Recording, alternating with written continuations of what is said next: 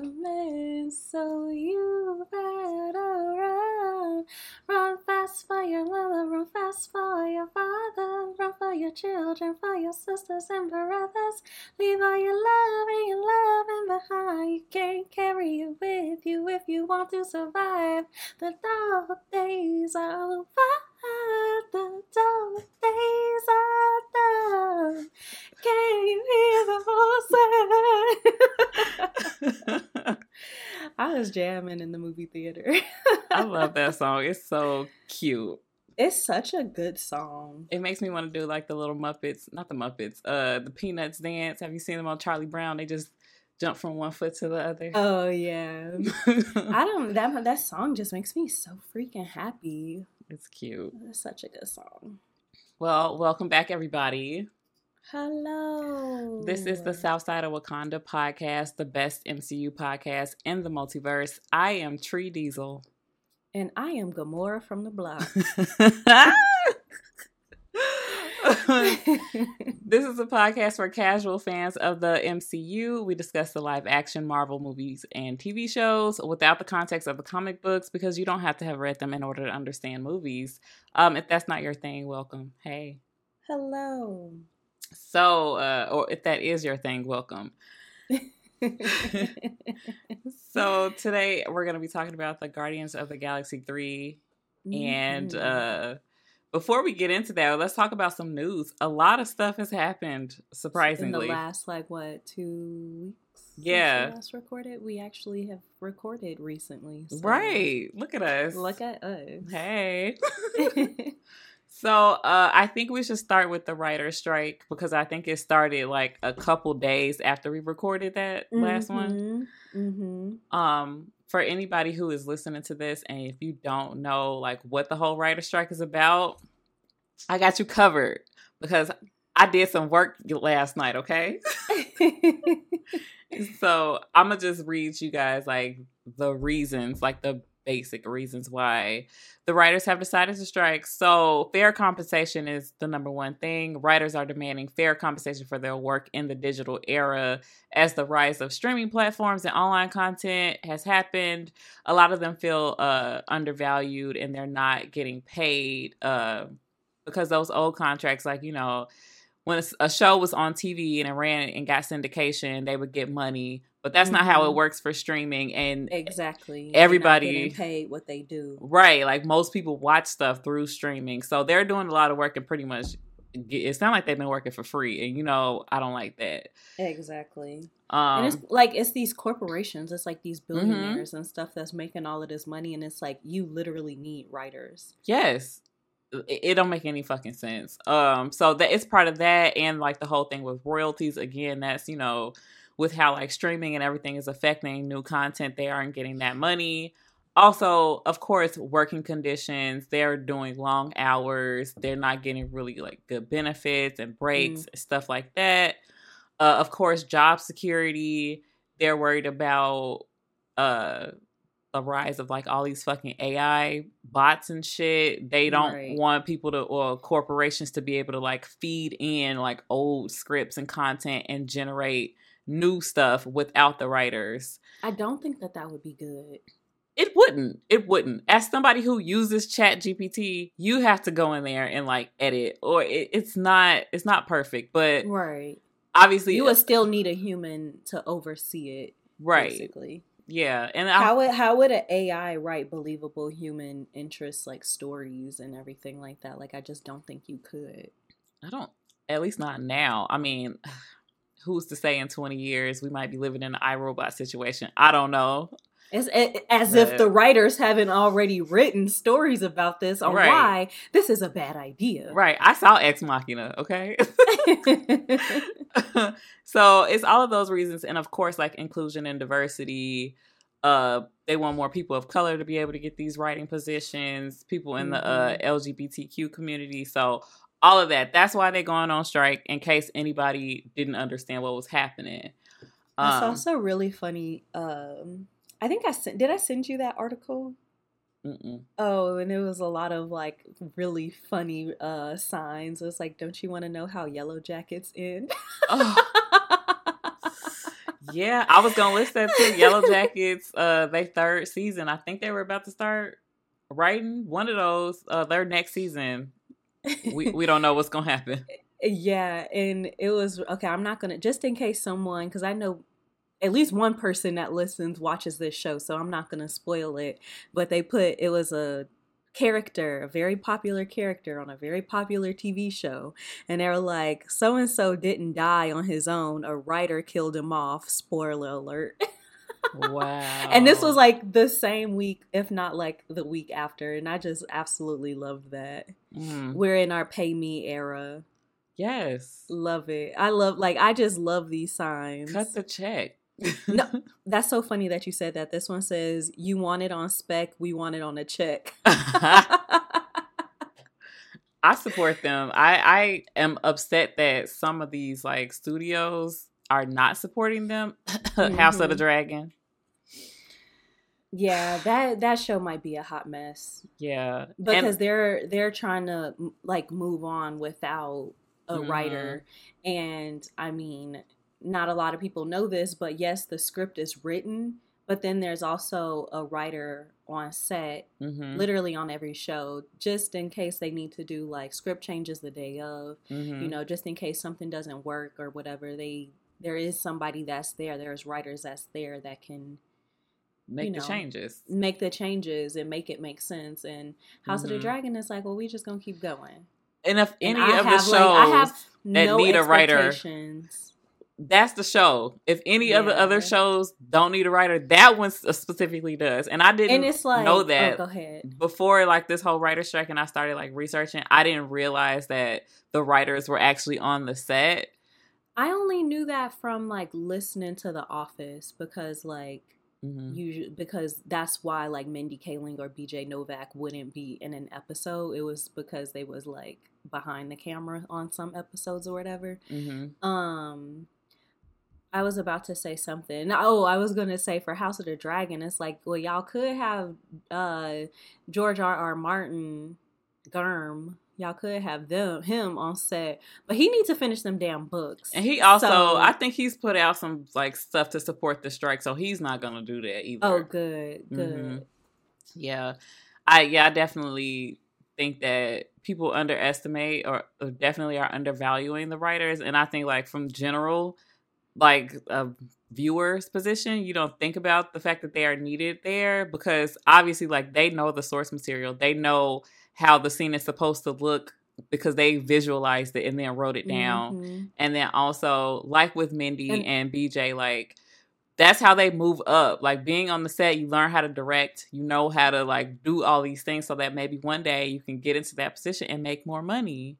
Exactly. But if they gonna produce shit without having a writer there, like how do you ever get that experience? You can never move up. You're just stuck, and nobody wants to be stuck. I just really don't understand why there is always a writer strike. Obviously, the last one was probably like 15 years ago, or maybe it was 2008, right? I thought it was 2007. Maybe it was. Well, I guess that's about 15, 16 years ago. And it's just like, just pay them what they're owed. Yeah. Because you would literally not have these amazing shows. Like, let's just take Succession. You would not have that show without the amazing writers. Like, because that show is so brilliant in the script, and like the characters are so good.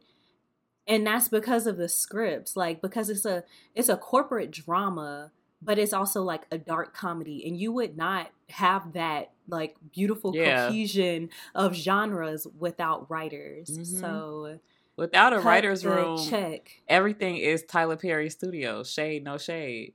No, all shade. He's terrible.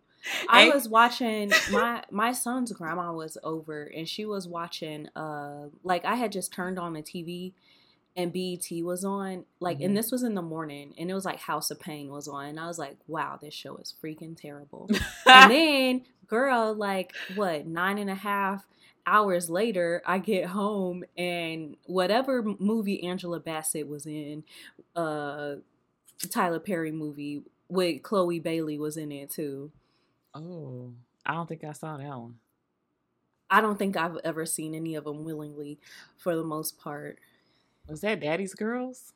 No, that was with Gabrielle Union. But anyway, I was just like, why? I wasn't watching it. It was just on. And I was like, wow, like Tyler Perry needs to be stopped. Yeah. And y'all, people out there, you might think we just shading Tyler Perry for no reason. But he has admitted, like he said, nobody writes his shows but him. He's the only one. Meet the Browns. Oh, okay. Meet the Browns is what it was. But yeah, he has, like, he is the reason why you need he is exhibit A of why you need a writer's room. Yes. Because there are sometimes, like, you know, when I listen to the Office ladies, they'll be like, oh, so sometimes like they'll just have like a bunch of post-it notes of plot ideas, and then, you know, somebody will be like, well, why don't we do this and this, da, da, da, da, da. Yeah. And then you need somebody else that's in there that's gonna rein you in and be like, no, we not doing that shit. You need somebody that's gonna check your worst impulses, basically. Literally, that's my job. Like at work for like the social media stuff, Stacy will come up with the most crack pipe, crazy ass ideas, and I'll be like, okay, but let's right, or we can do this realistic thing, and she'll be like, oh, okay, yeah. And that's like when at my job, somebody is like, I want a bed for $1,000. And I just be like, they're like, I want an upholstered bed that'll be here next week. And I'd be like, you're smoking crack. Yeah. Maybe you could go to Target. For $900. Baby, go to Bob's Furniture. Yeah. You need to go to Big Lots, not Pottery Barn. Exactly. So the writer strike, as we said, is affecting Yellow Jackets. It's also affecting Big Mouth and Andor, the Disney Plus show. Abbott's writers were set to start writing season 3 the day after the strike started. So right now they're saying that the third season will probably be shorter, depending on how long the strike actually lasts. I'm hoping that they wrap this shit up soon, because House of the Dragon and Abbott are the only shows that I care about, and I need them to be okay. Yeah. And you know what? Actually, now that you're saying that, it was one season of The Office that was cut short. And it was because of the writer's strike. Which season was it? Let me look it up. Okay. While you're looking it up, I also just want to mention that, of course, all the late night shows and SNL are airing reruns right now because they're affected. And then, unfortunately, Marvel has shut down production on Blade again. Again. I saw that. I saw that. It was season 4. Okay. Is that the merger? Season consisted of 9 half-hour episodes and 5-hour-long episodes. I feel like season 4 was the season that they got together, no? I feel like at the end of season 3 is when Jim and Pam kissed, right? So they were dating in by the end of the season. Yeah. I think so. Goodbye, Toby was the very last episode. Goodbye, Toby. That song went hard, low-key. Toby! Toby! Oh my God, I'm gonna go watch that now. I feel like I've mentioned this on the show before. I've got an entire DVD box set of the entire series of The Office. Somebody got it for me for my birthday like 2 years ago. It is still in the original packaging because Lil Mama still don't have a DVD player. Fun fact, I was going to buy you a Blu-ray player for Mother's Day, but I didn't know that Blu-ray players are still like $80, $90 a pop. Yeah. They need to go ahead and sell them things for $20. I swear, I thought it was going to be like $40. And I was like, oh, maybe I'll have to catch her next week.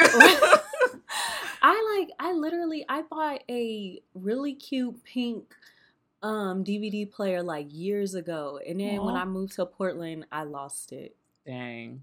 Yeah. So. Well, if you want to replace it, it might be about $100. Surprisingly. No, it was just a regular DVD player. Oh, okay. I literally only have that DVD. How many DVDs outside of that? Oh my God. I recently bought the Ghostbusters, like the old ones. It's like a box set. It was at Target for like $10 because my kids wanted to watch Ghostbusters. I got them into Ghostbusters. It was on Hulu and now it's not. And Farrell was just like, what do you mean we can't watch it? And I was like, I'll go buy the disc and then you can watch it whenever you want, baby girl. I love that. I love that. Okay, that's cool. Moving on. We got some more exciting news about Disney Plus. So, did you hear that like by the end of the year, Disney and Hulu is supposed to be a single app? I feel like I might have heard like a whisper of it. Yeah, I feel like they said that definitely within the past 2 weeks, people were posting about it.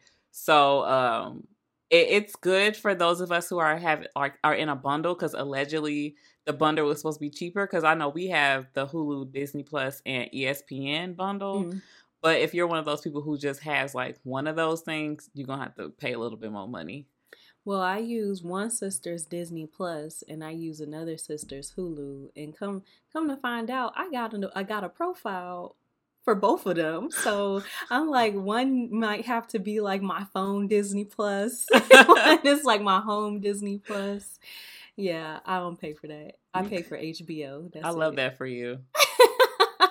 Honestly, I think, well, I'm the big sister, so I feel like we're the ones who, like, people are using our logins. Like, I know I pay for Netflix. I think Prince pays for HBO, and my mama uses our HBO. I think Jimmy uses our Netflix. Yeah, we do a lot of password sharing. I don't care. Honestly, that's the only way to make this shit affordable. Yeah, one of my sisters got like everything, and like she probably don't need everything because our other sister also has everything, except but I don't think either one of them have HBO. So I'm like, I got y'all. I saw some lady on TikTok, like she did the math with like all the streaming services, and she's like, if you get all, I think it's like 11, it's like $65 a month, something like that. And she's like, I pay $70 something for my cable, and I'm like, that's fucking insane. I paid $250 for cable and internet. Oh, y'all have cable? Look at you, retro. All right. I know. We like my boyfriend literally only watches CSNBC. What is it? MSNBC and ESPN. And then sometimes I watch the HLN network for forensic files. Those are literally the only 3 channels that get watched for $250 a month. I think those are the only ones that aren't on streaming, and the Weather Channel. But then we tried to downsize, like, and it was a way cheaper plan, but ESPN wasn't on it. Or the other MSNBC. If it's still included in this bundle by the end of the year, then y'all could just, there you go. But I'm sure at that point, you be spending so much fucking money. Are we even winning anymore? I don't feel like the corporations are still winning. Yeah. Well, boo-boo for them. But at least we getting Loki season 2 on October 6th. I literally just saw that. Yes. I got the notification like Loki has posted on Instagram or whatever, and I looked at it and I was like, okay. I saw it last night and I'm like, oh, thank God. Look, because I have seen no things. Ain't nobody on my timeline talking about that. I feel like I was dodging spoilers and trailers so bad that TikTok don't even think I like the MCU no more. I literally don't get anything. I thought it was going to be harder to dodge Guardians of the Galaxy spoilers. And literally nothing was on my page. Yeah. Like, nothing was on my For You page at all. I had to go looking because I was like, do people even like this movie? Why is nobody talking about it? It was just me. Do people like it? I think so. I'm like, because okay, we're going to get to it. We'll talk about that later. But also, all 9 episodes of Echo will be dropping on November 29th of this year. Interesting. So, right. Oh, okay. I don't know why I thought you said December 6th, even though I read it and I just heard you say October. But for some reason, I was like, why are they having 2 shows like so close together? Because I thought you said like, Anyway, that was just my brain being stupid. I think that, because I wonder when, I know Echo was not always supposed to come out this year, or was it? I know they pushed so much stuff back. I have not even heard anything about this TV show. Right. I remember that they were saying that they were going to do it for a long time. Just like they were saying they were going to do, was Secret Invasion, Secret Wars, whatever. Secret Wars. They were saying Secret Invasion. It's too many secrets. Secrets. I was texting somebody the other day and I was like, Secret Wars. And I was like, Which one is it? The Samuel L. Jackson one. That one. Mm-hmm. Exactly. They were talking about these shows for so long, and then we were getting all the shows, and they were like, well, fuck y'all. You only gonna get one show for 8 months from now. And then now I feel like maybe they just like, okay, let's hurry up and put this shit out so we can stay on schedule. I don't know. But also, I was reading that there's good. Sorry. It's good that they kind of already had this content because now it's a strike and who knows when. Oh, yeah. For sure. They was prepared for this, but go ahead. Sorry. Oh, there's a Star Wars show that's coming out on Disney that's supposed to drop in December. So I'm thinking that they're going to drop them all in one sitting so we can binge it so that there's no overlap. Because if Echo got to compete with Star Wars, Echo going to lose. And they're both Disney properties, so I know they don't want to compete against each other. So that's my guess, since they've not given us one of them shows to binge yet. This is the first one. So I don't want to binge Loki. Loki is one show. I'm okay with doing that for Echo, but Loki is such a cool show that I kind of just want to like eat it in little small bites. Yeah. I'm wondering like how people are gonna take Echo, and I'm wondering if it'll be a better reception maybe because they get to binge it and not, spend a week over analyzing, is Matt Murdock gonna show up and is this Mephisto? I don't know, maybe it'll be better.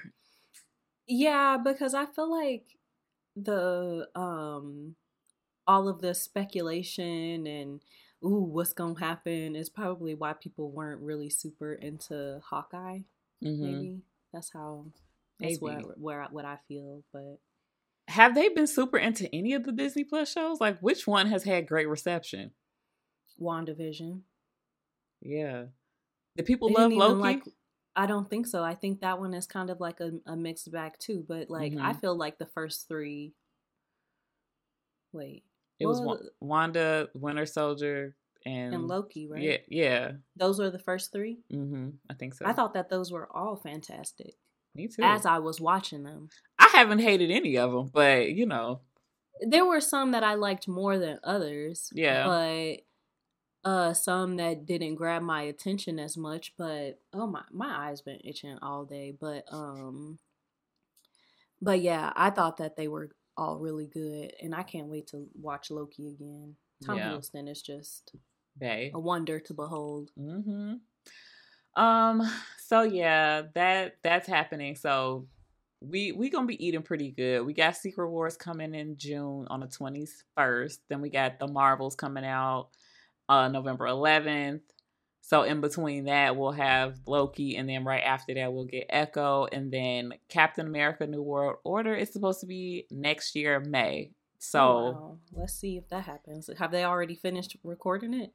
Filming it? I have no idea. Hopefully they editing the shit by now. Right. They gonna need some time. I was like talking to somebody the other day, and they were like, I'm not really looking forward to any Marvel projects after Guardians and all of this stuff. And I'm just like, the trailer for the Marvels is not bad. Like, I don't understand why. I was like, it looks cute. It looks like a fun movie.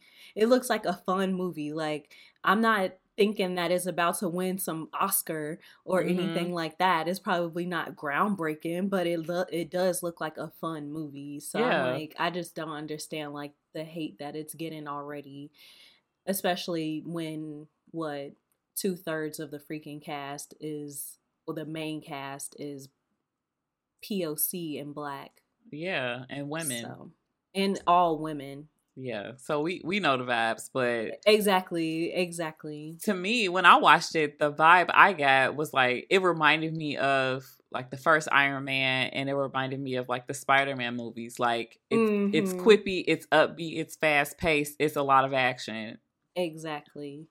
How can you be mad at that? I mean, and honestly, I feel like, and it seems like I don't know the runtime or anything, but it does not seem like it's gonna be one of these 2.5 hour pushing 3 hour No. Marvel movies. It's gonna be get in, get out, or get in, have a good time, laugh, chuckle, maybe have a little heartfelt moment, and get the hell out. Like, Yeah. and I am okay with that. That's all I want.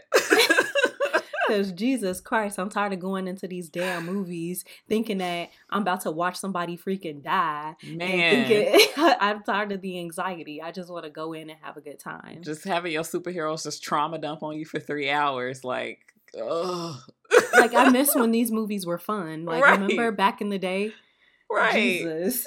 It was just jokes and a little light alcoholism. That's it. That's it. And I miss it. What a time. What a time to be alive.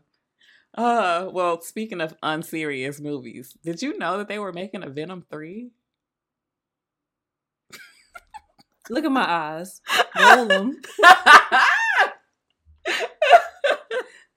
I figured they would just because of the way that the last one ended. But Jesus Christ, if this ain't better, I'm going to still watch it because, like, Tom Hardy. Yeah. But, like, be better. Girl. Do better.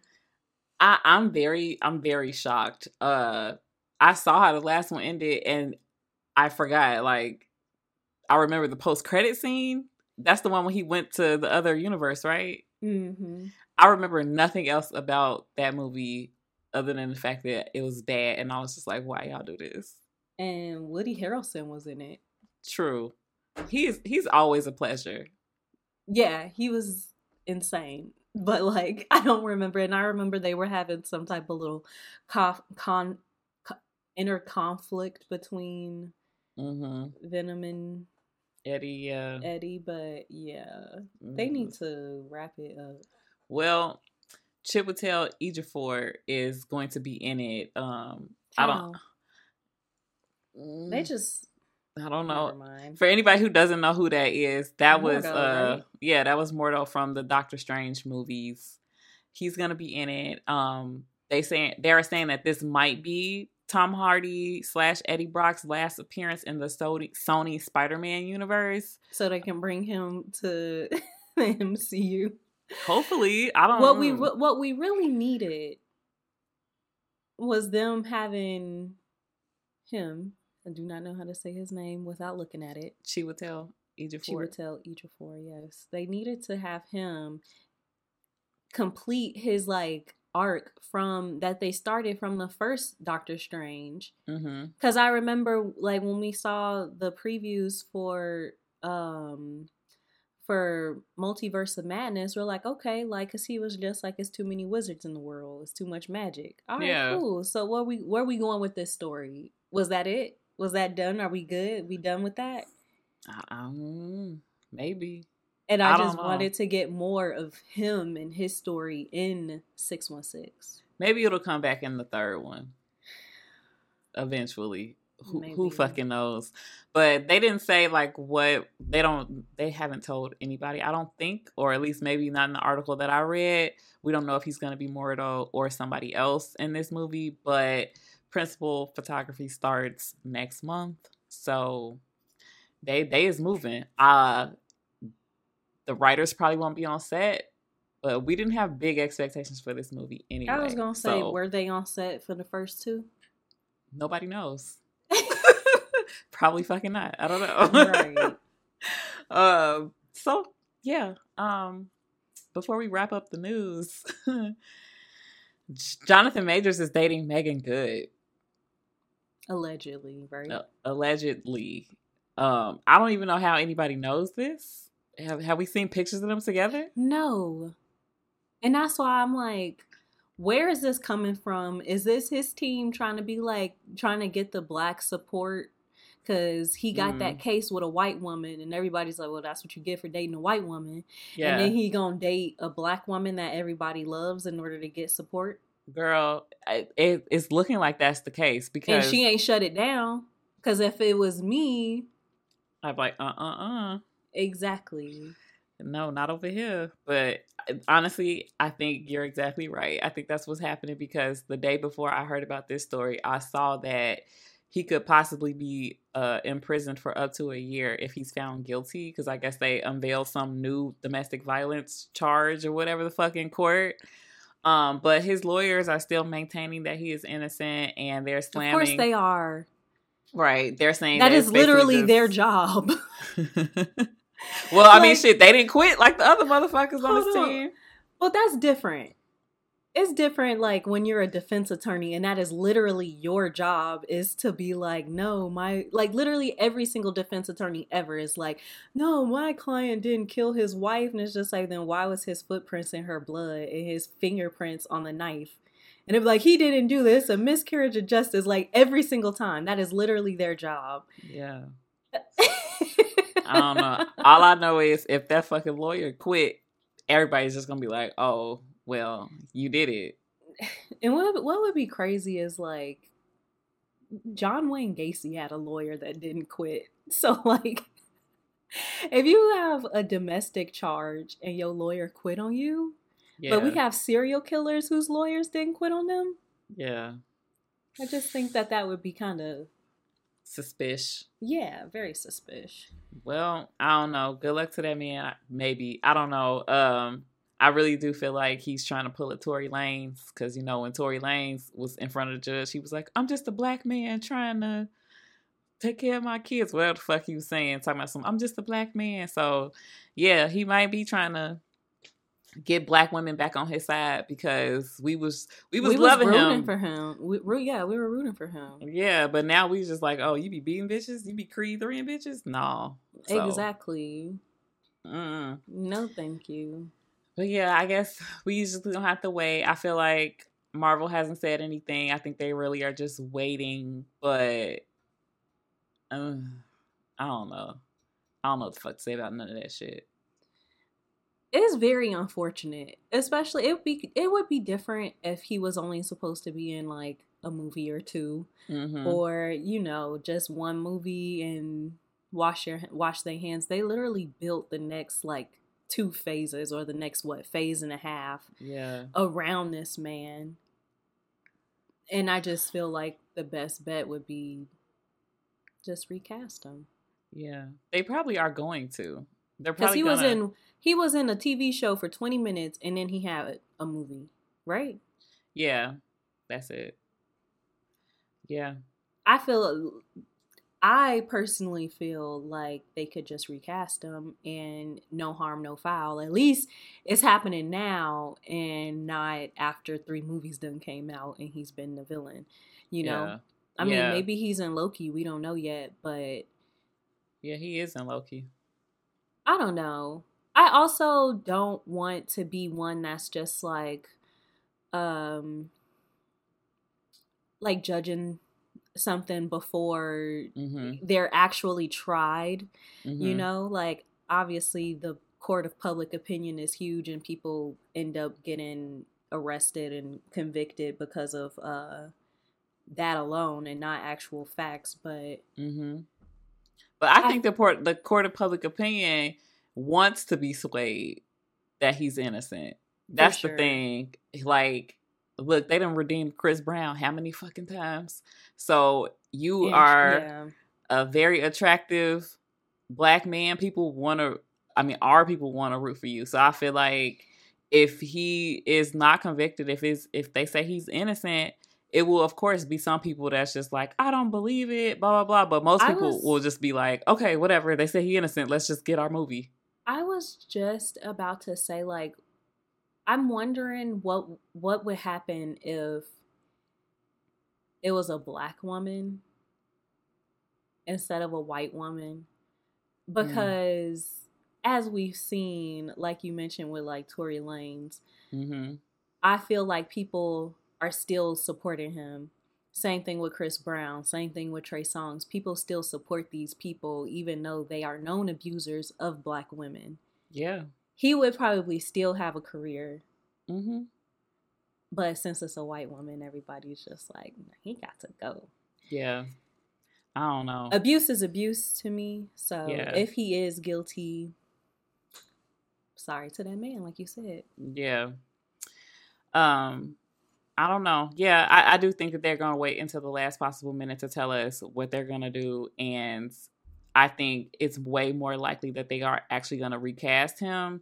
Of course, they could also change the story. But I feel like at this point, especially with how shit is going with this writer strike and how stuff is going with like Blade and all these other movies that are in the slate, I don't think that they will actually change it. Because I saw a TikTok with a guy and he was like, they could just have, the projects keep going and just have like Doctor Doom show up and then kill Kang, and then it becomes like a Fantastic Four story.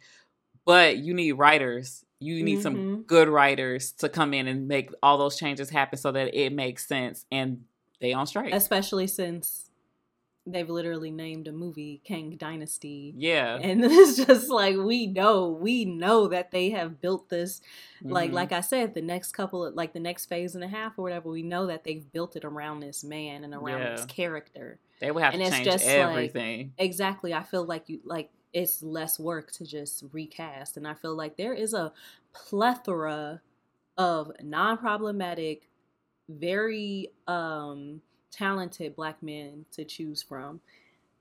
And they just gotta, find them. All right, well, let's take a break. And then we'll be back to talk about this movie. Yes. All right, so we're back. I figure we could do a funny little discussion before we get started. For old time's sake? Yeah. For old time's sake. So, on Twitter, there has been a very rigorous discussion about who's hotter, young Robert De Niro or young Al Pacino. What are your votes? If you don't know what either of these gentlemen look like, don't you worry, because I've pulled up some pictures. I'm going to share my screen. Okay. I have an idea, but I can't remember if I know what a young Robert De Niro looks like, but I know what a young Al Pacino looks like. You said Al Pacino, right? Yeah. Okay. So I just have to allow Zoom to access my computer because Apple be keeping this shit locked down. Oh no, never mind. I can't. I can't because I'm recording. So you'll just have to Google it on your own. Fine. I'm so sorry. Young. I think we have a strong case for both, and I think what it comes down to is just what kind of white boy do you like? Okay, so I was seeing some other girl on TikTok. She was like, "There's a deer, a wolf, I forgot all the other kind of animals that she equated these men to. But I know when she was like, I think she said like Andrew Garfield would be like a deer. No, it was Timothy Charmander. He was like a deer, and then Chris Evans and them was a wolf. Just the vibe they give you, I guess. I don't know. Okay. But the girls are split. It's been split for about a week. I have not been paying attention to this because I am not on Twitter. But once a girl that I follow, she is. And the first video she posted, it was split down the middle. It was 50-50 because they was doing an actual poll. And then a couple days later, it was way more votes. Still 50-50. They're both very, very, very attractive in completely different ways. Yes. It's so difficult. But almost similar. Like, they look like they could be cousins. Yes. My vote, personally, I'm going to say De Niro. Is it the beauty mark? It's the beauty mark. It's the hair. It's very much giving me McDreamy. Like, it's giving me a Patrick Dempsey vibe. But, like, I know how to fight. That. It's something there. It's a little roughness. It's a story behind those eyes. And I know he like black women. So he got my vote. I just keep on thinking about, like, Al Pacino and Godfather, though. And he was just, yeah. Hot. Very serious, dark, beady eyes. He looks like he knows how to show you a good time. Like he looked like he know all the best restaurants. Yes, like he's one of he those. Will wine like, and dine.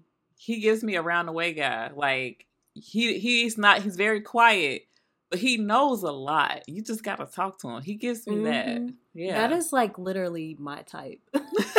You literally just described my type. I like the quiet ones. So are you saying Pacino? I'm saying Pacino. Wow. Well, sorry, Twitter. We did not help. It's still 50-50. Still 50-50. It could go either way. All right. Well, that's all I had. That's the discussion topic. And they're still attractive. Like in the... De Niro just had a baby. He's 79. Love that for him. Love that he even has the energy to. You still shooting the club up. Because I'm 32 and I'm just like, I don't really feel like it. Girl, he ain't had to do nothing. He did the fun part. Somebody else raising that baby for him. I mean like the act in order to get the baby. I'm fucking tired. Felt. All right. Well, now the main event, Guardians of the Galaxy Volume 3. Just came out about 2 weeks ago at this point. And we is mad late. Yeah. But as we have stated earlier, neither one of us have seen any type of spoilers. So no, we watched one trailer. You're still getting our unadulterated opinions of this movie. Mm-hmm. James Gunn came back. He wrote and directed this movie like he did the first two. He was hesitant to sign up for the third one. He was really being coy about it back in, 2016, 2017. He was just like, we're going to see how it goes. And he definitely was not excited to come back because they killed off Michael Rooker, Yondu. And, he's one of them people that he keeps it in the family. Like, he like his people. Mm-hmm. And he'll keep you employed. Because Michael Rooker was also in... was it Peacemaker or Suicide Squad? One of those. Yeah. One of those DC James Gunn projects. And so was his brother, wasn't he? Yes. I think it was somebody else I was just looking up that was in both movies. Maybe it was his brother that I was his girlfriend or wife, she was in Peacemaker and she was also in this movie. The lady who got shot, she was like, "Oh no, don't," and then that was a spoiler. Sorry. Anyway. Is it really though? Maybe not. She wasn't a main character, but she was in the movie. She was very much a side character. Yeah, she had a couple lines. Not even a side character, an extra. Yeah, a glorified extra. Mm-hmm. So yeah, and then, it was that whole thing with him losing his job. He got fired from Disney in 2018 because he was tweeting weird ass shit about little kids and they didn't like that. But then yeah. But they were okay, I guess, because he got fired in July and then he was back hired again by October, and that's why he was like, well, since I'm back, like, I'll take the job back, but y'all gotta wait until I finish Suicide Squad. And so he said, y'all gotta beg for me. Yeah, sprinkle. Love it. So, so long story short, he made this movie. Most of the cast that was in the first two, if they didn't die, they came back for this one. We got Will Poulter as Adam Warlock, which it was like so much drama when he got cast, and now they're just like, oh, okay, sure. Why was there drama? Oh, because people couldn't see it? Yeah, they were like, Adam Warlock is supposed to be like this fine, big, statuesque wizard, and Adam Poulter is a comedic actor for the most part. But he made it work. And so we got him. Then I don't know how to say the High Evolutionary, his actor, the actual actor. I don't know how to say his name. I don't know how either. I'm going to have to hear it pronounced like 200 times, like with Chiwetel Ejiofor. I've heard the name pronounced. That just rolls off your tongue. I've heard so many people say it that I just committed it to memory. So he is also a Nigerian British actor. I don't know how to say his name. It's like Chukwi. I don't know. I'm sorry. I apologize. I listened to the pronunciation and everything before this. Chukwudi? Maybe. Yeah, we'll go with that. So he's in this. He was also in I believe he was also in Peacemaker. Yeah. That's who I was thinking of. Mm-hmm. That's who I was thinking of. See, he's like the superhero version of Adam Sandler. He keep his friends employed, and I have to respect HBO. that. HBO. Also Lin-Manuel Miranda. Yeah. Okay. Linda Cardellini was the voice of Lila, the otter, which I was like, oh, look at you. Who? Linda Cardellini, Hawkeye's wife. Oh, that's cute. And then Nathan Fillion randomly was in this movie. Every time I see him, I laugh because of Big Mouth. Yes. I was like, oh, it's Nathan Fillion. Was he the one dude in the thing? Yeah. Okay, I was wondering why he looked familiar. Yes, that's why. That's funny. That's really funny. So yeah, the movie did well. So far, it's made $530.9 million at the box office. Obviously, it has made the less of the three movies, and we're going to just, blame that on the pandemic and how the world has changed. But if you want a refresher, the first one made $773 million, and then the second one made $863 million, and that came out in 2017. So before the shit hit the fan, yeah, they were doing well. So far, the movie has been received well according to Rotten Tomatoes. If you value their opinion at all, the audience score is a 94%, and the critic score is a 82. Wow. That audience score is actually the highest out of all three, if you can believe it. The first one was a 92, and then the second one was an 87 audience score. I guess we'll probably have to rank them. Yeah, we will. That's our thing. I haven't even given that thought, so I guess I'll have to give it some thought while we're talking. The critics, I think they like this one the least out of all three. Really? Yeah, the first one got the best critical review, which was a 92% on Rotten Tomatoes. So this one got 82. I don't know. That's a really steep drop, but I don't think it's deserved. I didn't read any of their criticism, so I don't know what the fuck they had going on, but trying to remember what. But 82% is still really high, though. And it's also really, I feel like it's probably hard to rate sequels because the first one, you are literally just going based off of what is being presented to you. Mm-hmm. But then, when you have another two, you're probably like basing how you feel on that specific one based off of how you felt about the others. Yeah. And just for me personally, I know with the first one, I was so blown away because I was like, I love this movie so much. Right. I had no expectations and I was not familiar with the characters, and I was just very impressed that they were able to have that such a good movie with such like weird ass unknown characters. Mm-hmm. So I think that's what like boosts your opinion even higher. Exactly. Like they've literally made these characters like household names basically. Oh yeah, for sure. But yeah, and it was so different as far as like a Marvel movie goes. Like visually, it was just so different because we hadn't really gotten a bunch of like space stuff. And the stuff that we did get was like Asgard and stuff like. Yeah. This was like the very first thing that felt like, well, the first Guardians was the very first movie in the MCU that felt like a completely different world. Yeah, it felt real like sci-fi.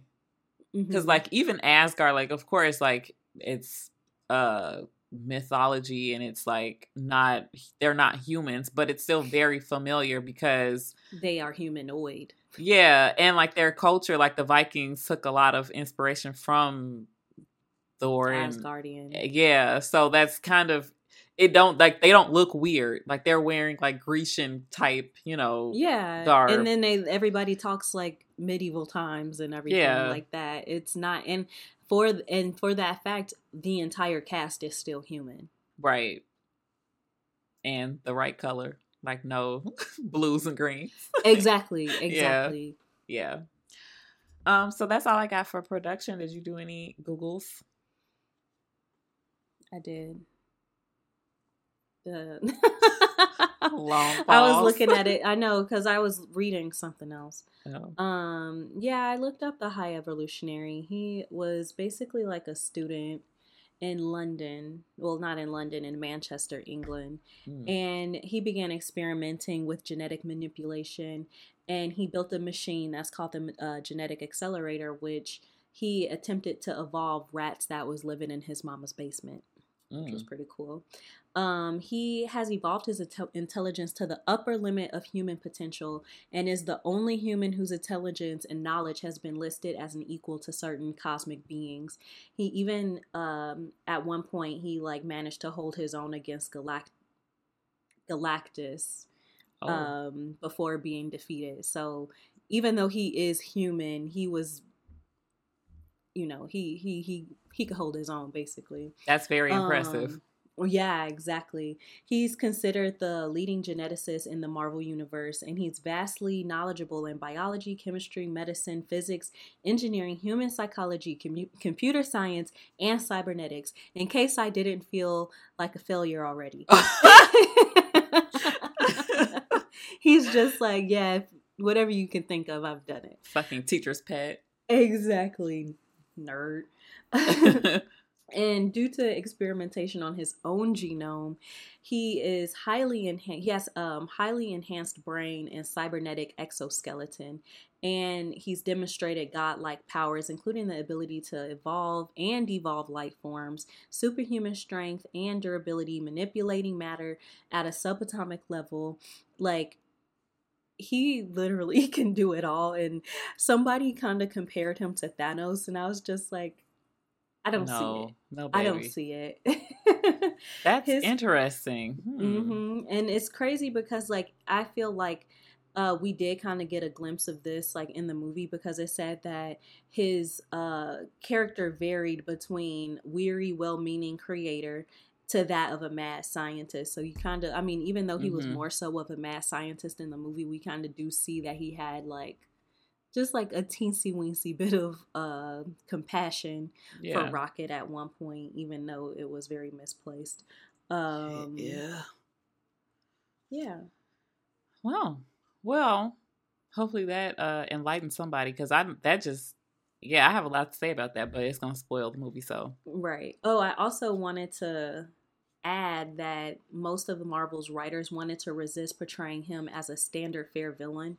They wanted to add different levels of complexity to his character, including like making him be a little bit more sympathetic and stuff like that too. So thought that was pretty cool.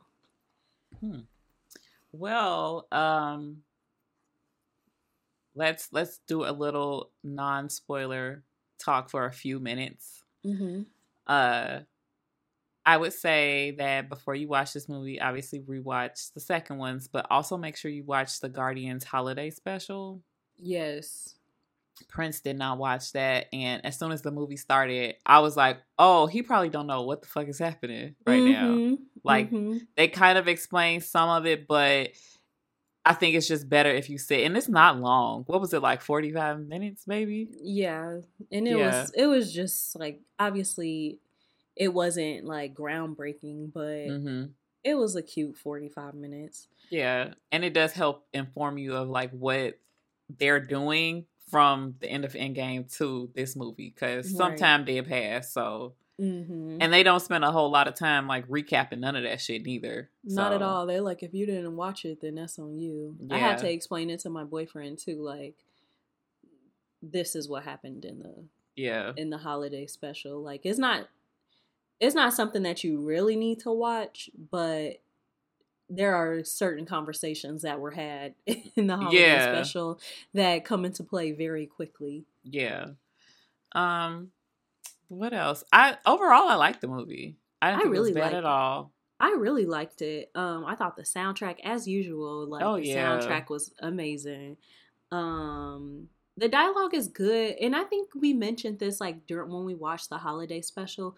Mantis's character can be very annoying, and it's like, I don't know if it's like the actress, if she can't act, or if it's just the character, like, cause she's supposed to be a little bit more like naive and stuff like that. But that her character can be a little grating sometimes. But then like also like I really like her character. It's just like I was gonna say like I love her. She is a weirdo though. I think that's part of it. She is a weirdo, but I'm just like I'm not sure if it was like an intentional choice for her, like the way, like her acting style, or if the actress just is not a good actress. I don't know. I enjoyed a lot of like the character developments that are happening in this. I think like as far as like, I don't know, like I'm always so impressed with these movies because they have so many characters, and I feel like they all are pushed forward. Like their individual narratives as well as like their group narrative is pushed forward. Like everybody got a little bit of something, like especially out of the culmination of these 3 movies, every individual person in the group has had their moment to shine. Like for example, like Drax, a lot of his stuff was gone through like in the first movie. And I think like after that, like after his like initial thing with his daughter, his relationship with Mantis continues to grow, and that adds just like more layers to his character. Right.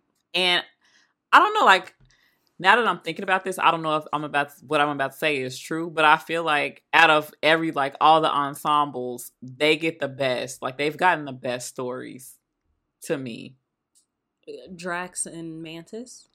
Oh no, like I'm just saying the Guardians. Yeah. Oh, okay. Just as an ensemble, like all of them, like in the shortest amount of time. Because even like with the main Avengers, we didn't really get shit about Natasha until way later. She was dead. Yeah, but only in a couple movies we got so much with them. Yeah, and then even like, you know, in Civil War, it felt like how we talked about, like it felt more like a Tony Stark movie or more like an Avengers movie. And I don't know, and obviously it wasn't. It could have been more balanced, and even in like the Avengers movies, it's never really very balanced. It was always kind of like Tony Stark. Yeah, Tony and Iron Man. Tony and Captain. That was it. Yeah, so I definitely do agree that like in the Guardians movies, you know what's going on individually. They do a really good job of giving each person enough storyline. Yeah. So go see it. I don't really know what else we could say without spoiling the movie to make this more interesting. So if you haven't seen it, just come back and continue. Why did you even start listening? They just wanted to hear our voices, Shani. No, I love that for y'all, because obviously, but like, right. Go watch the damn movie. Yeah. Okay, so from here on out, there will be spoilers. Yes. What do you want to talk about first? Let's talk about Rocket. Oh, Rocket. So, Rocket survived this whole movie. All of them did. And I was very shocked. Me too. I just knew that, and maybe it's because like Game of Thrones has just like traumatized me into thinking that a story has to end with heartbreak. And like, no, your characters can't have a happy ending. What do you mean? Like somebody has to die, you know, like, and I forget this is a Disney movie and this is not Endgame. So basically, you know, we have to. It's Disney, but with the F word.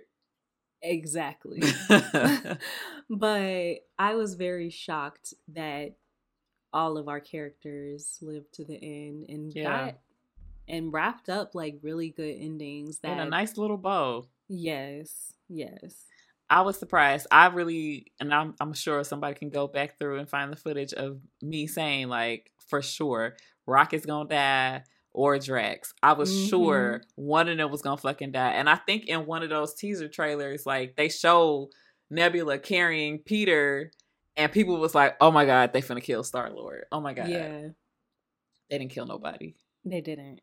They was like, faked you out. Yes. I was a little disappointed that, you know, I feel like Rocket as his adult self was not in a lot of the movie, and he's my favorite. I enjoy him so much, but that happened because, you know, that's what they chose to do to give us his backstory. And I loved watching it, because I feel so like heartbreaking. even for Nebula, we might not have her full story, but we know enough of her, and we know that Thanos took her apart and put her back together in order to make her perfect and all of this stuff. Like, we understand that about Yeah, she's her. told us several times. Exactly. And we've even gotten a little bit of backstory, when it comes to Mantis, especially from the holiday special and stuff like that. But like for Rocket, we've gotten like little pieces here and there about his character and about who he is and about like what happened to him, but we never got that full story. And like, why are you like this? You know what I mean? Like, because he obviously never trusted anybody. He didn't want no family. He was just like, F all y'all, I'll like betray you. I don't care. And then we kind of see why, and it's beautiful. I mean, it was like heartbreaking, but like where he ends is beautiful, because it's like he lost his family, basically. He lost his friends. Yeah. Which he didn't even have one. So he was abducted, I'm assuming, or he was birthed in like a puppy mill type situation at the High Valerian's lab. I mean, what I call him? The High Valerian. That's a language. I blame you for bringing up Game of Thrones. The High Evolutionary. The High Evolutionary on his ship or lab or whatever the fuck. So he was just born. He didn't even know what he was. He didn't even know he was a raccoon. Until the very end of the movie, and he saw the other little raccoons that looked just like him, and it said raccoon. Yes, and he was like, oh fuck. So he was born into captivity basically and experimented on from the time he was a baby, and the only family he had was the random animals that were close in proximity to him in captivity. And so with all their time spent together, they became family. And it's so sad, because even as you watching it like for the first time and you don't know like how it's gonna end, but you assume like it's gonna be a fucked up situation, you see the parallels, like, oh my god, so this was his first found family, and then now he has his new found family. Like, this is all this man has had. Like, he ain't had no mama, no daddy ever. Right. He did not get nurtured. He did not get loved the way that even Peter has gotten love. Yes. Or whatever. Oh, God. And so then, he's experimented on, and he's a fucking prodigy. And that leads to him, finding out the truth, which is that this villain, this scientist, is telling him that they're going to be a part of this new perfect civilization or whatever that he's trying to make. And he finds out like, no, we're not. We're on the chopping block. And he tries to escape his first prison break, his very first one. Which I was just like, oh, this is how he learned. I know. I was just like, wow. So he was just been a MacGyver since. Yes, since day fucking one. Yeah, and then, they almost got out too. And I think that was like one of the hardest fucking parts. They almost escaped captivity, and then they all died, and he was the only one who survived. And I'm sure like the survivor's guilt from that, and then just think about their survivor's guilt. They literally were out of their cage because of that. He probably felt like really responsible for that. So fucking close. Even though like, and it's fucked up how like grief and like guilt and shit works like that, because they were gonna die anyway. And I'm sure he probably still felt guilty that he kind of like he had to witness them being killed, and he was kind of the reason, even though they were still gonna be killed anyway. Right. Fucked up. But what I was gonna say was like, I'm sure he had really bad survivor's guilt from that, especially since he was alone for an undisclosed amount of time until he found Groot. But then it happened again for fucking Endgame. Or Infinity War. Yeah. Exactly. I actually thought that like at one point I was just like, wow, like it must have been really hard to like lose everybody that he had kind of come to know and love and everything. Yeah. And then like at one point when he was just like on the operating table and Groot was like right there next to him, we already know how Groot feels about Rocket, like that's his dad, so that was just like really sad to just like sit and watch, because obviously they're the ones that's been together for the longest, and they have such a close relationship and everything. Like that was just like, oh my god, my little heart. I just thought about something, and I know if I don't say it right now that I'm gonna lose it, even though this is not like the part of the movie we was talking about. Actually, you know what? I got a sticky note. I'm gonna write it down. Okay. Okay. So yeah, that was so sad. And the thing about him like being on that operating table is that it really showed you like his relationship with like specific guardians, because like I think obviously we know how he feels about Groot, but what I didn't like put together was how he felt about Nebula and like their time that they had together while everybody was blipped away, because they were the only two that survived. True. And they were together that whole time, and like how he be like making shit for her, and like how she is just like a blue meanie, like Tony Stark said, but she ride for Rocket. Yeah, she was holding it down. She was really trying to get it together. Like I really liked everything that they were doing with Nebula, except for them trying to imply that she kind of liked Peter. Yeah, that was weird. I was like, no. That was really weird. I could have done without that. Yeah, and I'm happy that it didn't go much farther than that one awkward joke. I was really hoping that it wouldn't. Yeah. That it wouldn't. Because like, that's her sister's boyfriend, regardless of if it's the sister that's in this universe right now. Yeah. I think that he was always someone that she was just like annoyed by, and I think that she's just coming to terms with the fact that like, yeah, this is a part of my family too, and I actually really care about this person, and maybe that might be a little confusing, but yeah, I think that that's more so what it is, other than like a romantic love. Yes. I think it's like a friendship or like a familial love, especially when it's reluctant like that, because you're right, like she never really liked Quill. I think she kind of just ended up with them. And I believe, if I'm remembering this correctly, wasn't she really just with the Guardians because of Gamora? Like, that wasn't what she was trying to do. Right. So she just ended up in this situation. And then her sister is dead. And then she got a different sister. But she's just like, where else am I going to go? Here with these people, I guess. Exactly. She's like, that's not even the sister that I made amends with.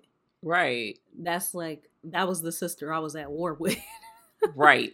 So it's kind of like, I guess you could say it's kind of like the same thing with like Loki. It's just like he hasn't learned all those lessons. The Loki we know in the Loki series is not the Loki that is in Ragnarok. Basically, he hasn't learned those life lessons. So it's the same thing with Gamora. Yeah. Let's talk some more about the High Evolutionary. So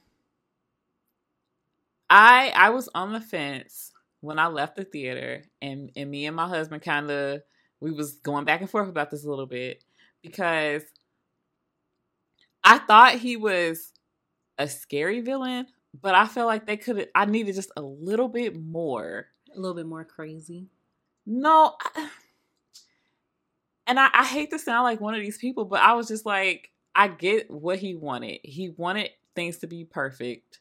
He wanted to mess with science, and he said he wanted to create like this perfect race, and he was doing experiments on planets. Like, I get that he was a scientist, but I felt like there was more to him, and I needed like a little, like 2 or 3 more lines of exposition in order for him to connect to me. Because with Thanos, we knew he was crazy and he was still a villain, but I understood why he was doing what he needed to do, even though I didn't agree with it. He said it was war and famine on his planet. People was dying. And I told them that they should have did this, and they didn't fucking do it. They told me I was crazy, and now look at them. So I'm going to do what I said for everybody. I feel like the High Evolutionary is more of like a God complex, because he is human. He's just... I mean, if we're basically going from like the comic book lore, like he is human, right? So I think that he's just like kind of, I guess in a similar vein of Thanos, like it's all of these bad things happen and I need to create a perfect society. And Mm-hmm. but I want to be the one to create the perfect society based off of my experimentation and stuff like that in my brain, not so much of the brawn as like Thanos did, but like I want to be the like cuz he said at one point like he's God. Mm-hmm. Didn't he say that in the movie? So it's just like I think he Maybe did. he probably did.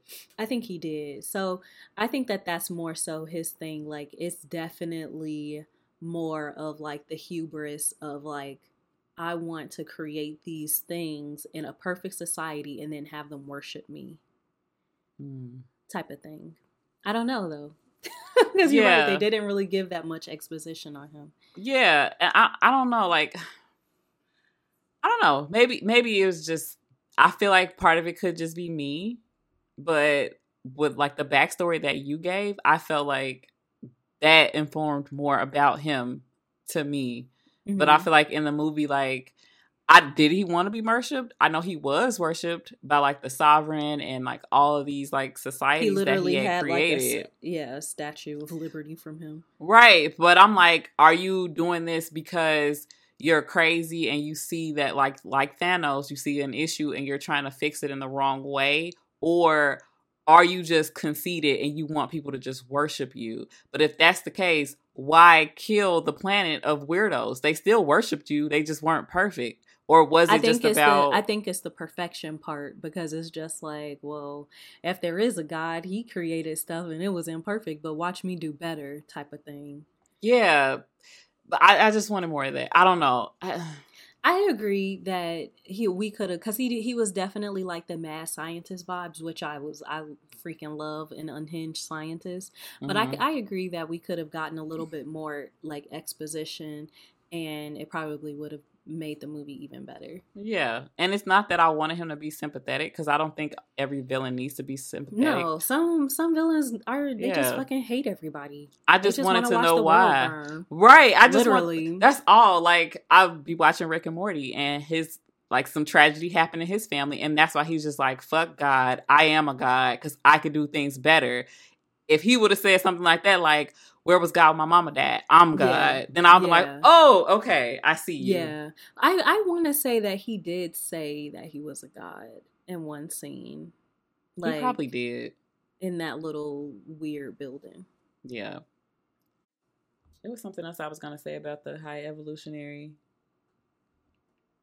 But I think the actor did a really good job because in his scenes when he was interacting with Rocket before he, revealed that he was planning to kill them all, he Mm-hmm. did like he was such like it was very compelling. Like he was like kind of like a father figure, or Yeah. like a creator, and he was like kind of conversing with him almost like he was his peer until he was like, "Why the fuck are you so smart?" Yeah. And I'm supposed to be so smart, and I And I couldn't figure didn't this shit figure it out. out. Yeah. Mm-hmm. Until he got like he's like how are you smarter than your creator? Like no. Yes, and then that switch fucking flipped, and I feel like he did a really good job. He did that. What's so funny? Okay, so me and my boyfriend had just finished watching this show called Superstore. Mm-hmm. Hilarious, right? And it's a character in the show called Mateo, and we were watching the movie, and we're like, Mateo? Is that fucking Mateo? The Asian dude. What Asian dude? The Asian, the high evolutionary's little Oh, like assistant. yeah.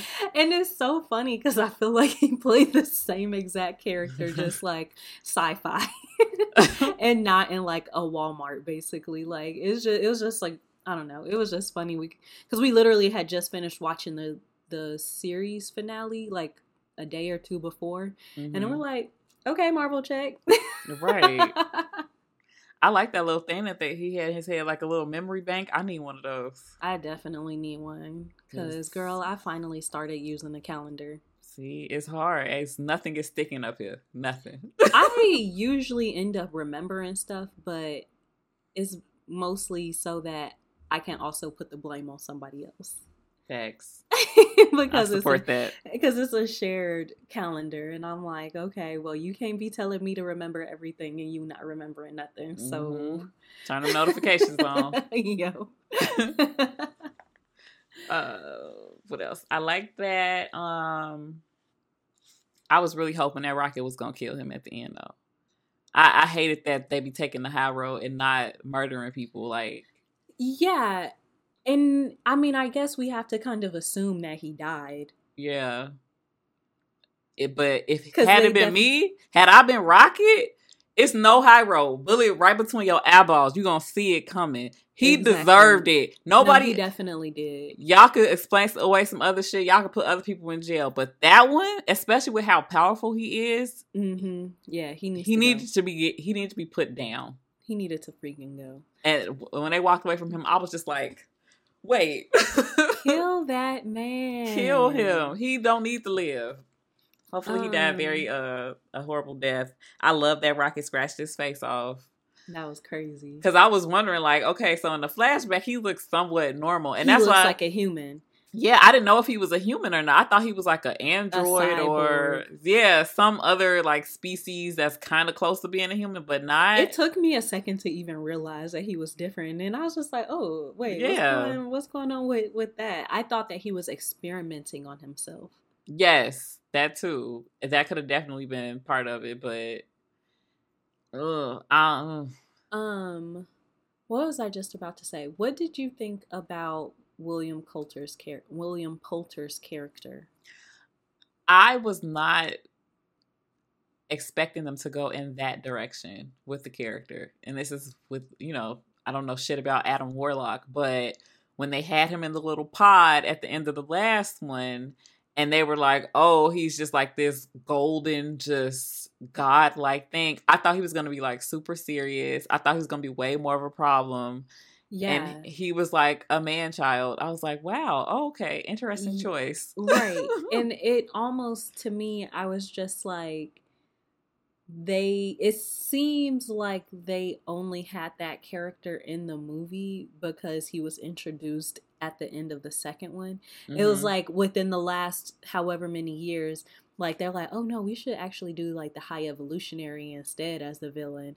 And then they were just like, but what are we gonna do with Adam Warlock? And it's just like, oh well, let's just throw him in there anyway, like kind of fake you out, because obviously everybody sees him at the very beginning of the movie and you think that he is going to be the main villain and everything, but then, or at least more of a threat. Yeah, exactly. Because that first scene, for, like laughs almost. That first scene set the bar so high. Like, he fucked up Gamora. He basically almost killed Rocket. Like, a lot of shit happened, and then after that, he's just like, oh, mommy, and just... Can I keep it? Like...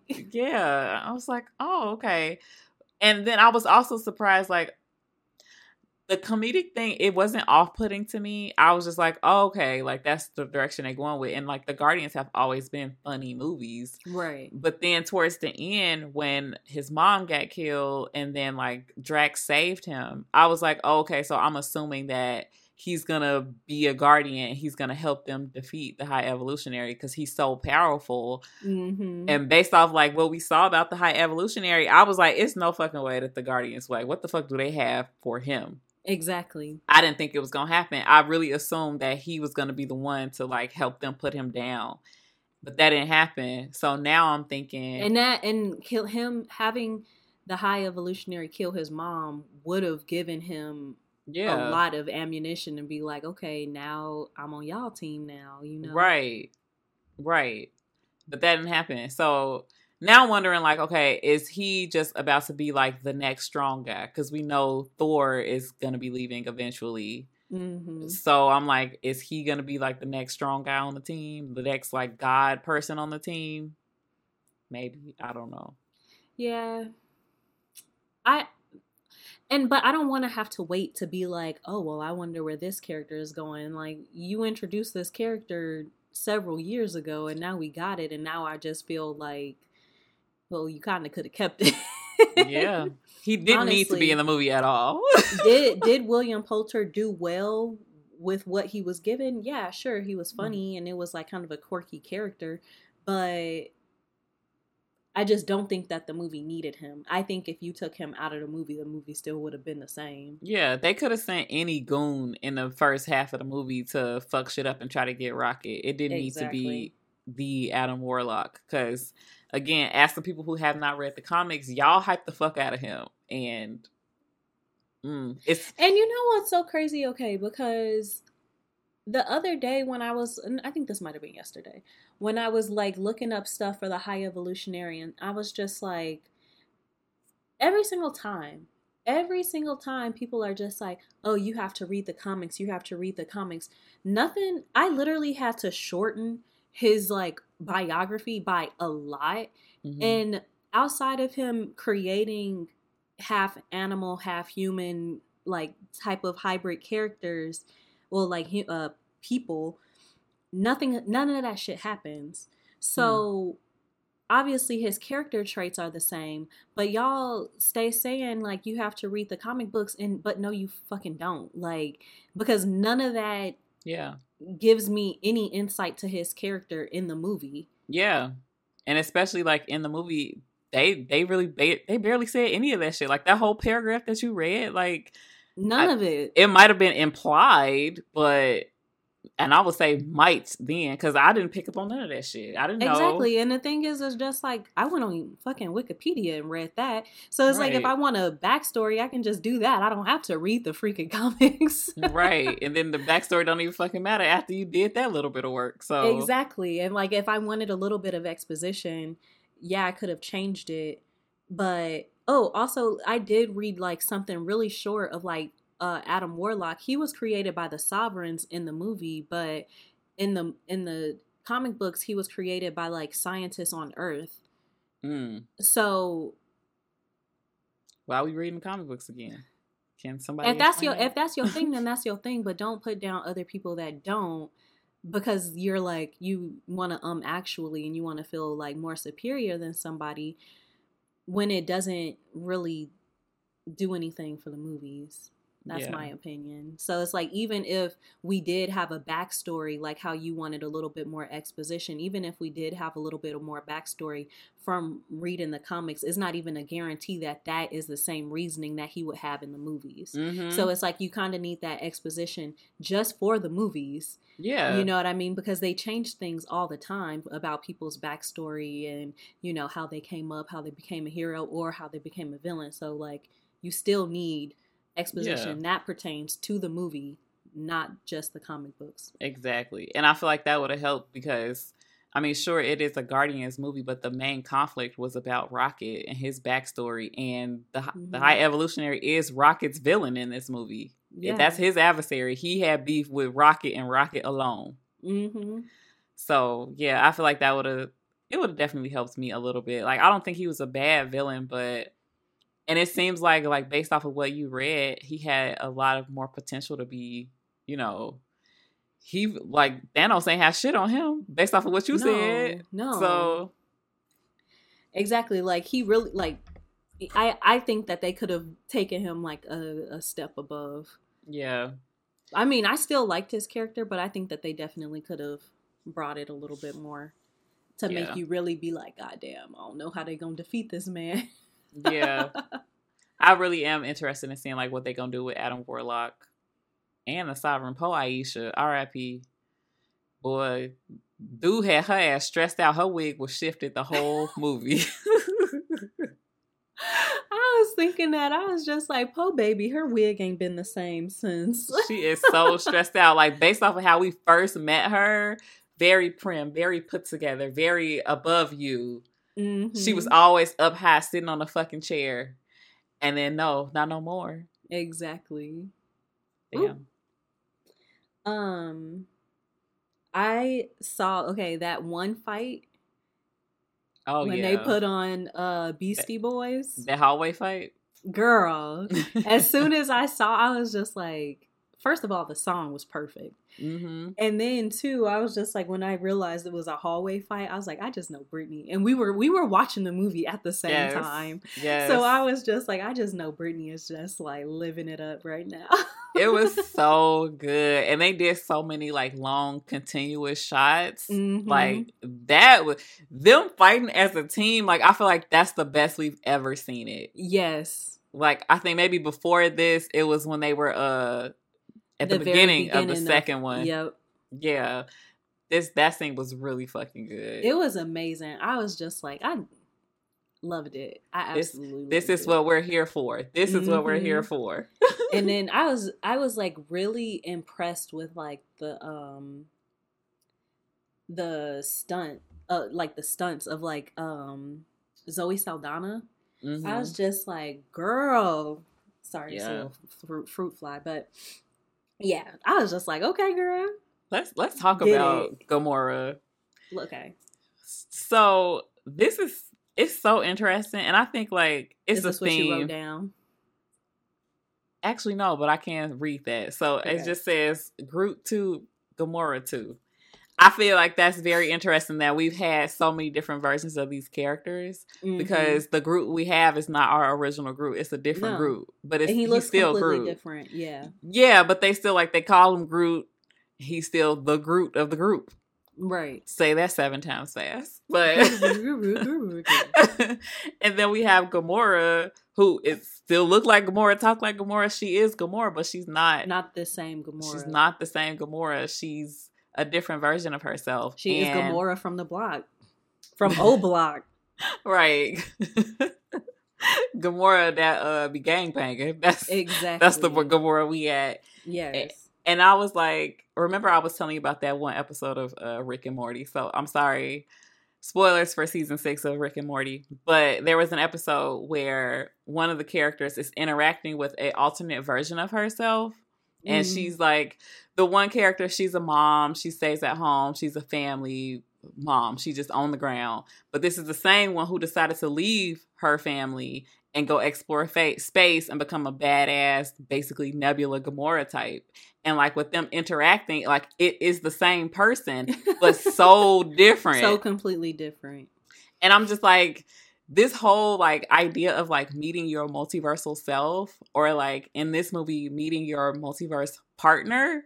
Yeah. Is so crazy because like, even Peter Quill, the Peter Quill that's interacting with that Gamora is completely different than the Peter Quill that met the first Gamora. Mm-hmm. Like he's a different person. She's a different person. And I'm so happy that they didn't like make them kiss and make up at the end. Yeah. Yeah. And I like that she was basically like, I can appreciate why your version of me loved you, but that's not me. Yeah, we have not had that. I'm not her. And I feel like that really hammered home the fact that like this is not like a love at first sight, like the Lulu ass relationship. They did not love each other at first sight. No. At all. No. She had to really grow to love him. Mm-hmm. And my God, she had a lot of fucking work because he was a dick. Like he was a douchebag. He really was. He really was. Like, he's grown a lot. And I love that he admitted and owned up to the fact that it was because of him, because he messed up that that Thanos, I can't remember the exact line. Obviously, I'll probably have to rewatch it, but like he basically had a line that said that he screwed up and it was because he screwed up that Thanos won. Yeah. And I was like, good job, Peter. Good for owning up to that, because we was all so pissed. We all mad at you. Exactly. So it's like, good. Yay for growth. Yeah. I feel him though. Like that's really fucking tough to like go through that, and then you know your woman is dead, and then you gotta see her again, but it's not really her, and she fucking hates you and think you kind of annoying. Mm-hmm. That shit is, that's salt in a fucking wound. Yeah. And it's very awkward. I really did like that conversation at the end of the movie when he's just like, I'm gonna stop being a fucking creep. I know this ain't that. I'm sad about it, but I know that this ain't that no more.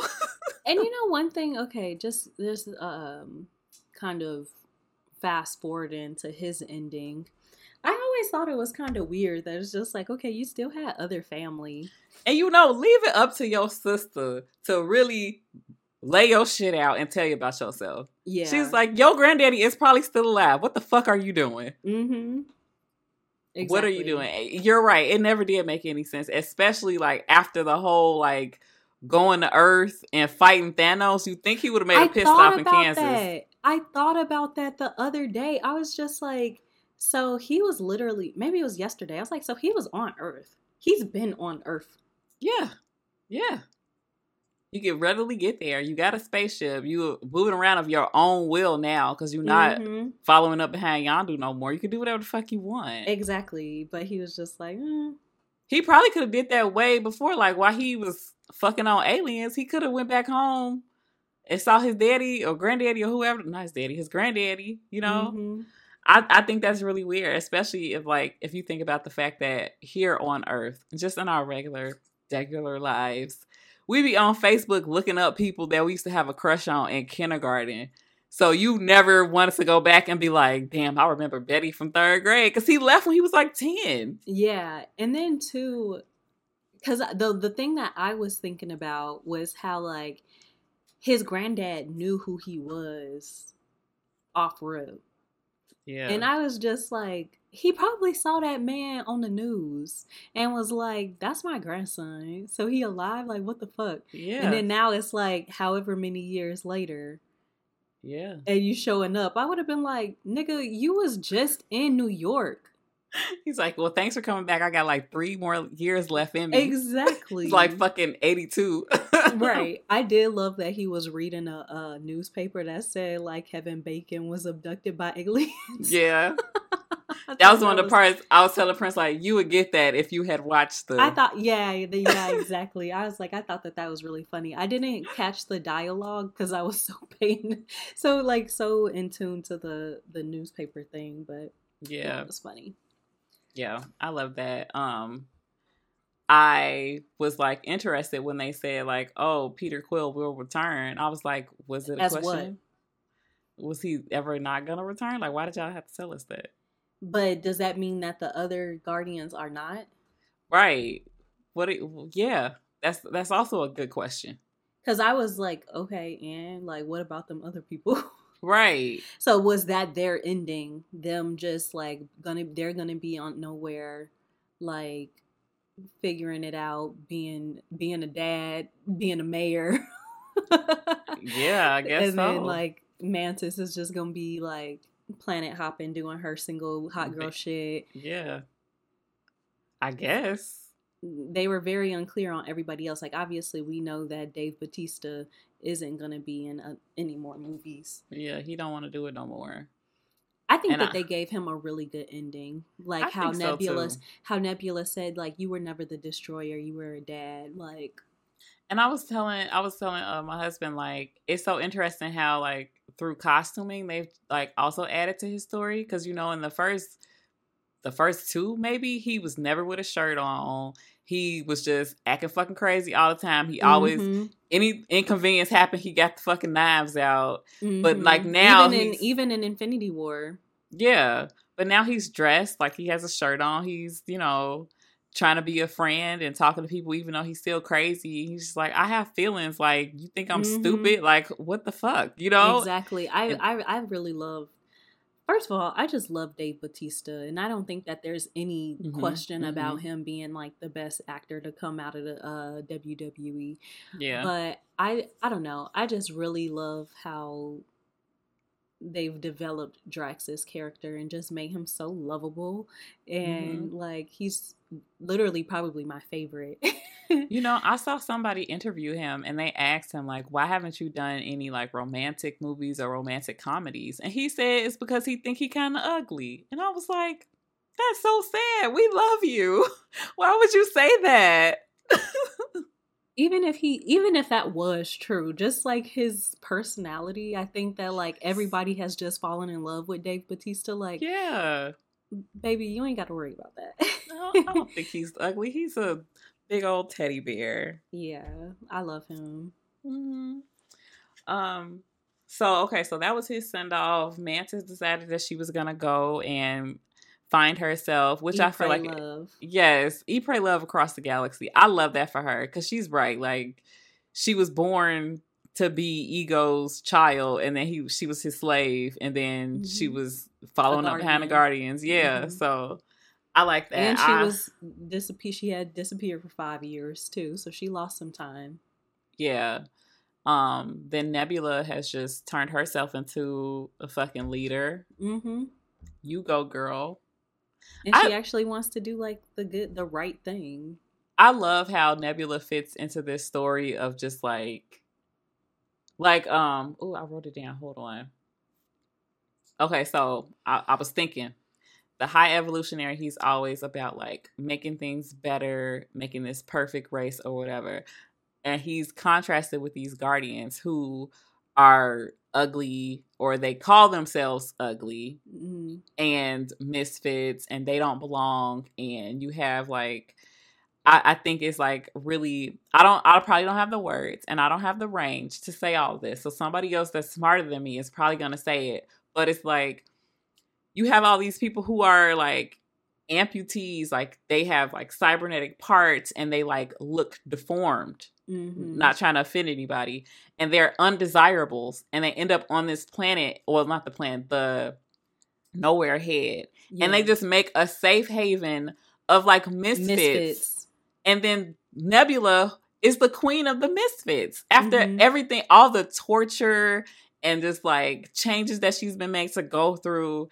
I love that for her so bad. It's almost like the juxtaposition between like him trying so hard to create a perfect society, but having it be still imperfect, still all this crime and drug dealing and meth and like all of this stuff, and he's trying so hard for everything to be perfect through force and like sheer will. But then you have these like basically band of misfits that are just like, we will literally accept you as you are, and that they will probably be more successful in creating a perfect society just because of that accepting. I think they already are, because we don't see any crime or any like issues. Like when we see them on Nowhere, they're like fixing stuff, they're having a nice community together. When you think about what Nowhere was and what it is now, it is leagues different. So they've all, like you said, they've already created kind of like a little perfect society. Yeah. And I love how they accept each other, even though like somebody like the High Evolutionary or the Sovereign, like they would never look at these people and be like, oh, this is a utopia, this is a perfect society, even though it is. Like, but it doesn't look like it. And then like the other place looked like a perfect suburbia. Yes. But it wasn't. And they was gangbanging. They was gangbanging.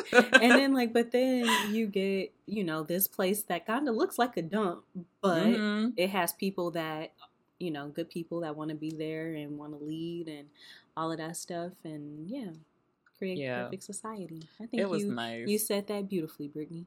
Oh, thank you. I was just like, I know they doing something here with like all these people, and it's just like whole acceptance thing. It's a very like, and I know like a lot of the Marvel fanboys look at this movie as just like a surface level, like, oh, Peter Quill and Drax the Destroyer and Rocket, and it's like old Marvel is back. Like I've seen a lot of that. But like if you look past that, this movie is about like accepting people from all walks of life, different races and species and sexualities and all kind of stuff. Like it's about love and found family and accepting yourself and loving yourself no matter what you look like. Like that's what this movie is about. Exactly. And if you actually, watch the movie without looking at just the little pictures and look at the deeper meaning, maybe you could have that affect your life and be a better fucking person. Yes. But we know that they won't do that because they're just like, oh yeah. I don't know. Yeah. They fucking irritate me so bad. Hell yeah. Okay, so I think we talked about all the main cast. We talked about how nobody died. We talked about the new people. I hate that there was 2 post-credit scenes that didn't do anything. Well, it was one post-credit scene. The mid-credit scene was fine, but the post-credit scene, Honestly, I don't even remember what it was. I just remember I was pissed off when I got out the movie theater. Oh, the one was with the like new Guardians. And then the other one was with Peter Quill. Yeah. I was just like, okay. Yeah. We waited for an extra 10 minutes. Okay, sure. For it to not even do anything. Yep. Yeah. And I was thinking about you in that moment. I was like, I miss when the post-credit scene would lead into something else or like tease the next movie. Exactly. No, they don't do that anymore. Well, I think that's about everything. This movie was super sad. It was not as funny as the other ones. I did kind of miss that. I cried several times during this movie. It was oof, yeah. It was good. Rough. It was a heavy hitter.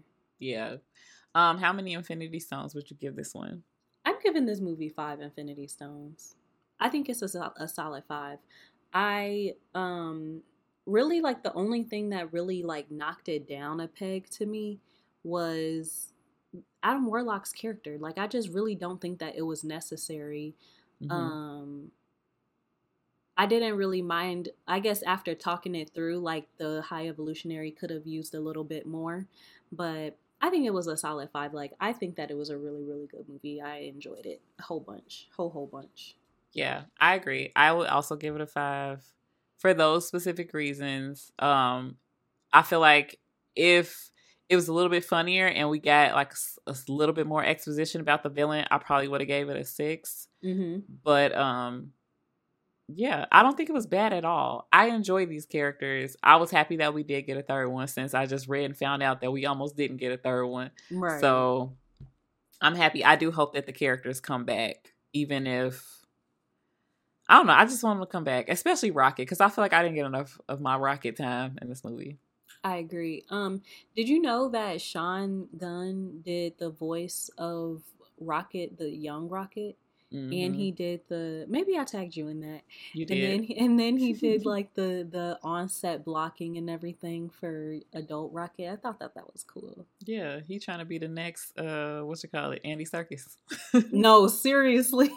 I think he was like, because there was an animated character in the new Suicide Squad. I think he did that one too. Yeah, Weasel. Yeah. He did Weasel. Mm-hmm. So, how would you...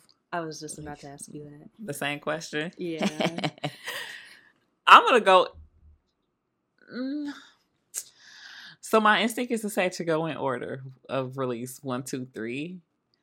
I put the second one over because I felt like when Yondu's death hit me very fucking hard. Yeah. I was very connected to that character specifically because he reminds me of my father. I don't even know why specifically. I'm going to have to talk about that to my therapist. So for that reason, I'm going to go 1, 2, 3. Okay. And I was thinking that because of Yondu, I would want to put 2 in second place as well. But then I'm like, while I really, really did like that movie, mm-hmm. I almost feel like Yondu's part was like the best part, but I enjoyed this movie in its entirety more than I enjoyed the second one, maybe. Mm-hmm. So I think I'm gonna go 1, 3, 2. I'm gonna put this one in second place. Yeah. I know that I'm very biased because of Michael Rooker, and I was so happy to see an apparition of him in this movie. I was like, oh, I loved that. I'm so, like, I got to the end of the movie, and when nobody died, I was like, so I feel like Yondu could have stayed alive. Why the fuck did y'all have to kill Yondu in order to make Peter Quill have a fucking full circle moment? I feel like it was the ultimate sacrifice of a father and of a son. Also, I'm mad. I'm Peter still mad. Quill was gonna die, and I actually hate that they almost made me cry over freaking Peter Quill. And then they had the Adam moment, the Sistine Chapel moment. Yes, you got that. Yes, scene? I picked it up. He's right here. Mm-hmm. Yes, I'm glad you mentioned that because I did note that literally when it happened, but I obviously forgot. Yes, I thought that they was gonna kill him. I was like, oh wow, they really got some balls right now. They're gonna kill the main character of the Guardians. Wow. And then they did it. And I was just like, okay, all right, you're a little sadistic. I think we This is both supposed to are. be entertaining. It is not supposed to be sad. Yeah. But yeah, so definitely for me, 1-1-3-2. All right. 3-1-2. So we I'm got just about. joking. we I got just about. wanted to say an area code. Wait, that's Chicago, ain't it? Mm-hmm. Yeah. I was like, why do I know 312? Isn't that also the name of a beer Yeah. in Chicago? Yeah. Look at that. Look at you. Damn it. What was I gonna say? We I have can't remember. some time left. Is that what you wanted to say? I was gonna say we got about 7 minutes left. Do you want to tell the people what we've been watching, or are we gonna talk about Love and Death? Because I know we both been watching that. Oh my god! Yes, let's talk about Love and Death. I think. Wait a minute. I just finished episode 3, and I know at one point it was 4. Is it 5 episodes available now? I think so, because I think the 6th episode comes out tomorrow. Okay, so spoilers up until episode 3. Dang, oh my god! I don't remember what happens. The end of episode 3, the bitch came out the bathroom with an axe. Oh yeah, that shit was crazy. First of all, they had the messiest, dumbest fucking affair. Yeah. Like, I understand her reasoning. She was definitely going through a midlife crisis. She was bored, and she decided to. Oh, this is a text message. I'm not gonna say it. This is definitely something that doesn't need to live on the internet. I'll text you. Oh my god. But I couldn't believe how fucking bold they were. And then the fact that they were friends. Like they were hanging out at each other's house. They kids was best friends. Yes. Well, then she called the other woman her best friend. Like, that's your wife is my best friend. I feel like she said something along them lines. Yeah. Yeah. You fucking your best friend, man? How? Right. She a little nutty. She's was definitely a little nutty. Woo. And very, very selfish. Because it's like, you're just a bored housewife. So now you just about to go mess up like your marriage and your friend's marriage. And you in church and just be like, oh, I'm in the choir and I'm a housewife. But I also fuck this man on the side when his wife isn't around. Like, the mental gymnastics that she was doing, expert level. Like, wow, she had to be in the Olympics. Because how do you separate that many parts of yourself to even be like, I get compartmentalize that much? Right. How can you do that?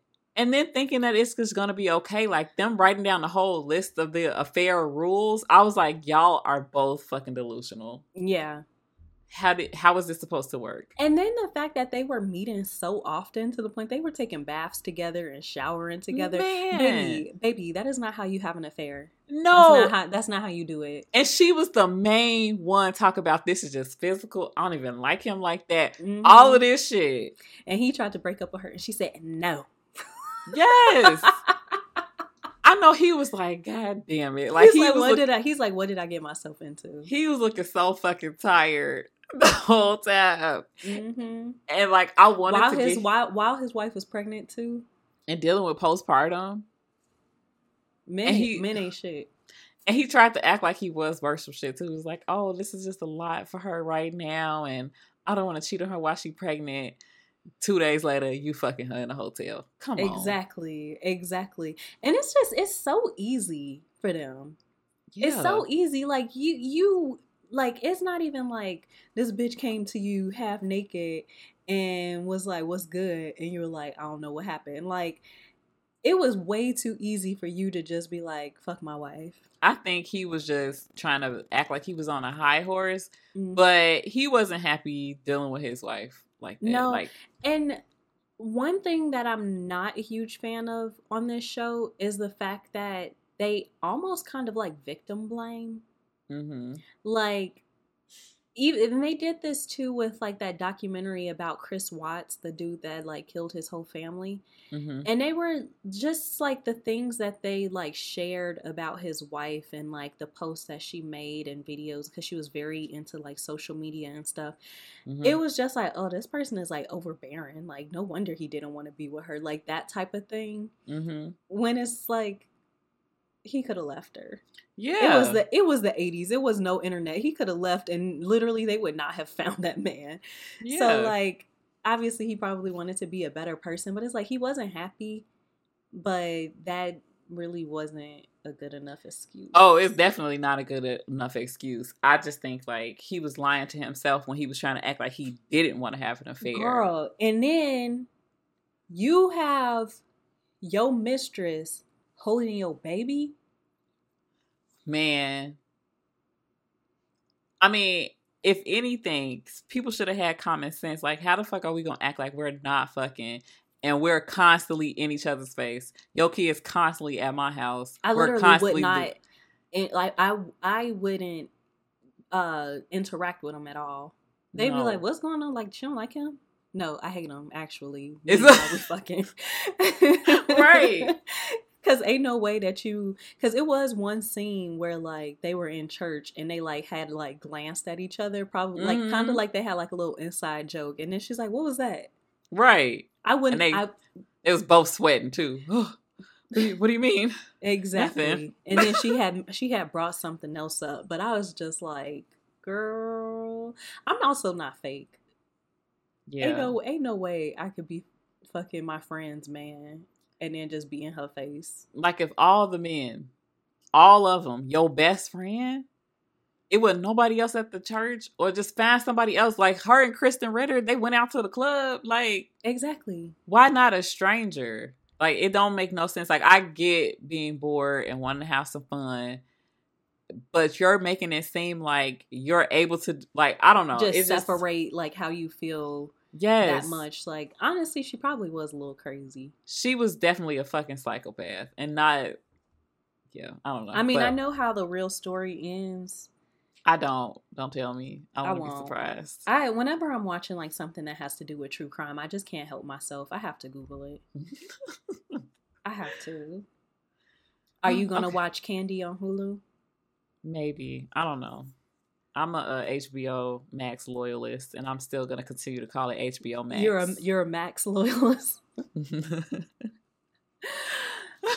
Home box office. Exactly. Well, we are running out of time, and thank you so much for hanging out with us. We are the South Side of Wakanda podcast, and this was our Guardians of the Galaxy Volume 3 discussion. Mm-hmm. Don't know when we'll be back, but just follow us and you'll find out. Yay. Bye. Bye.